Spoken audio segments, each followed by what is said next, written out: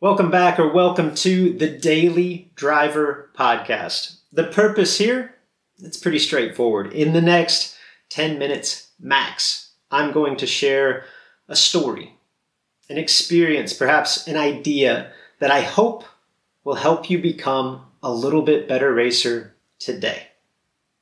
I'm Luke Bogacki, and this is the Daily Driver.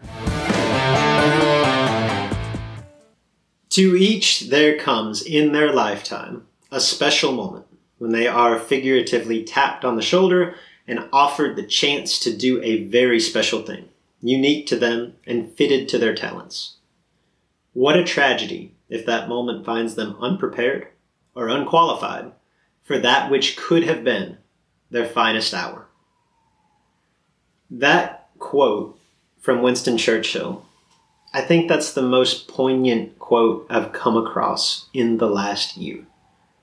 Like anything else, I tend to think of it in a racing sense, right? When we get to a certain level in racing, we're all talented. We all have an understanding of the game. We've developed the necessary skills. We've worked to refine an incredible race car, a great combination. And at that point, somewhere down the road, almost inevitably, the stars will align and we will stand on the precipice of something extraordinary. I don't think it's likely. I do think it's inevitable. We'll find ourselves a few rounds out of the points lead on the final weekend of the season. Down to 8 cars in the $1 million race. Rolling into the water on Sunday afternoon at a national event. Now, there probably aren't too many podcasters that will quote Winston Churchill and Roy Tin Cup McAvoy in the same episode. But as Kevin Costner's, I will, obviously, as Kevin Costner's iconic character said in the cult classic movie Tin Cup, when a defining moment comes along, you either define the moment or the moment defines you.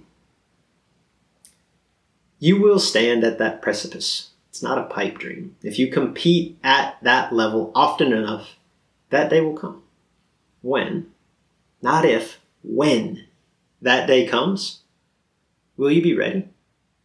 Will you be ready to approach that situation as the moment that you've been working toward, with the curiosity to say, I am ready for this, and I can't wait to see how it unfolds? Or will a certain type of fear set in, knowing that you're not prepared, knowing that you're not qualified, knowing that you haven't put in the work? What does the work look like? Sure, there's the preparation aspect, getting the car ready, crossing the T's, dotting the I's. There's an aspect of study. That's what resources like thisisbracketracing.com are for. Practice, putting in the work on the practice tree and the reps down the racetrack. Self-analysis, because let's be honest, if you're not learning something from every run down the racetrack, something's very wrong.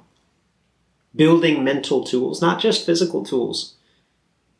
At those highest levels, it is the mental game that's the biggest differentiator, and it is a game that can be learned. Prepare. Not just to get to that moment, that opportunity, but to capitalize on it.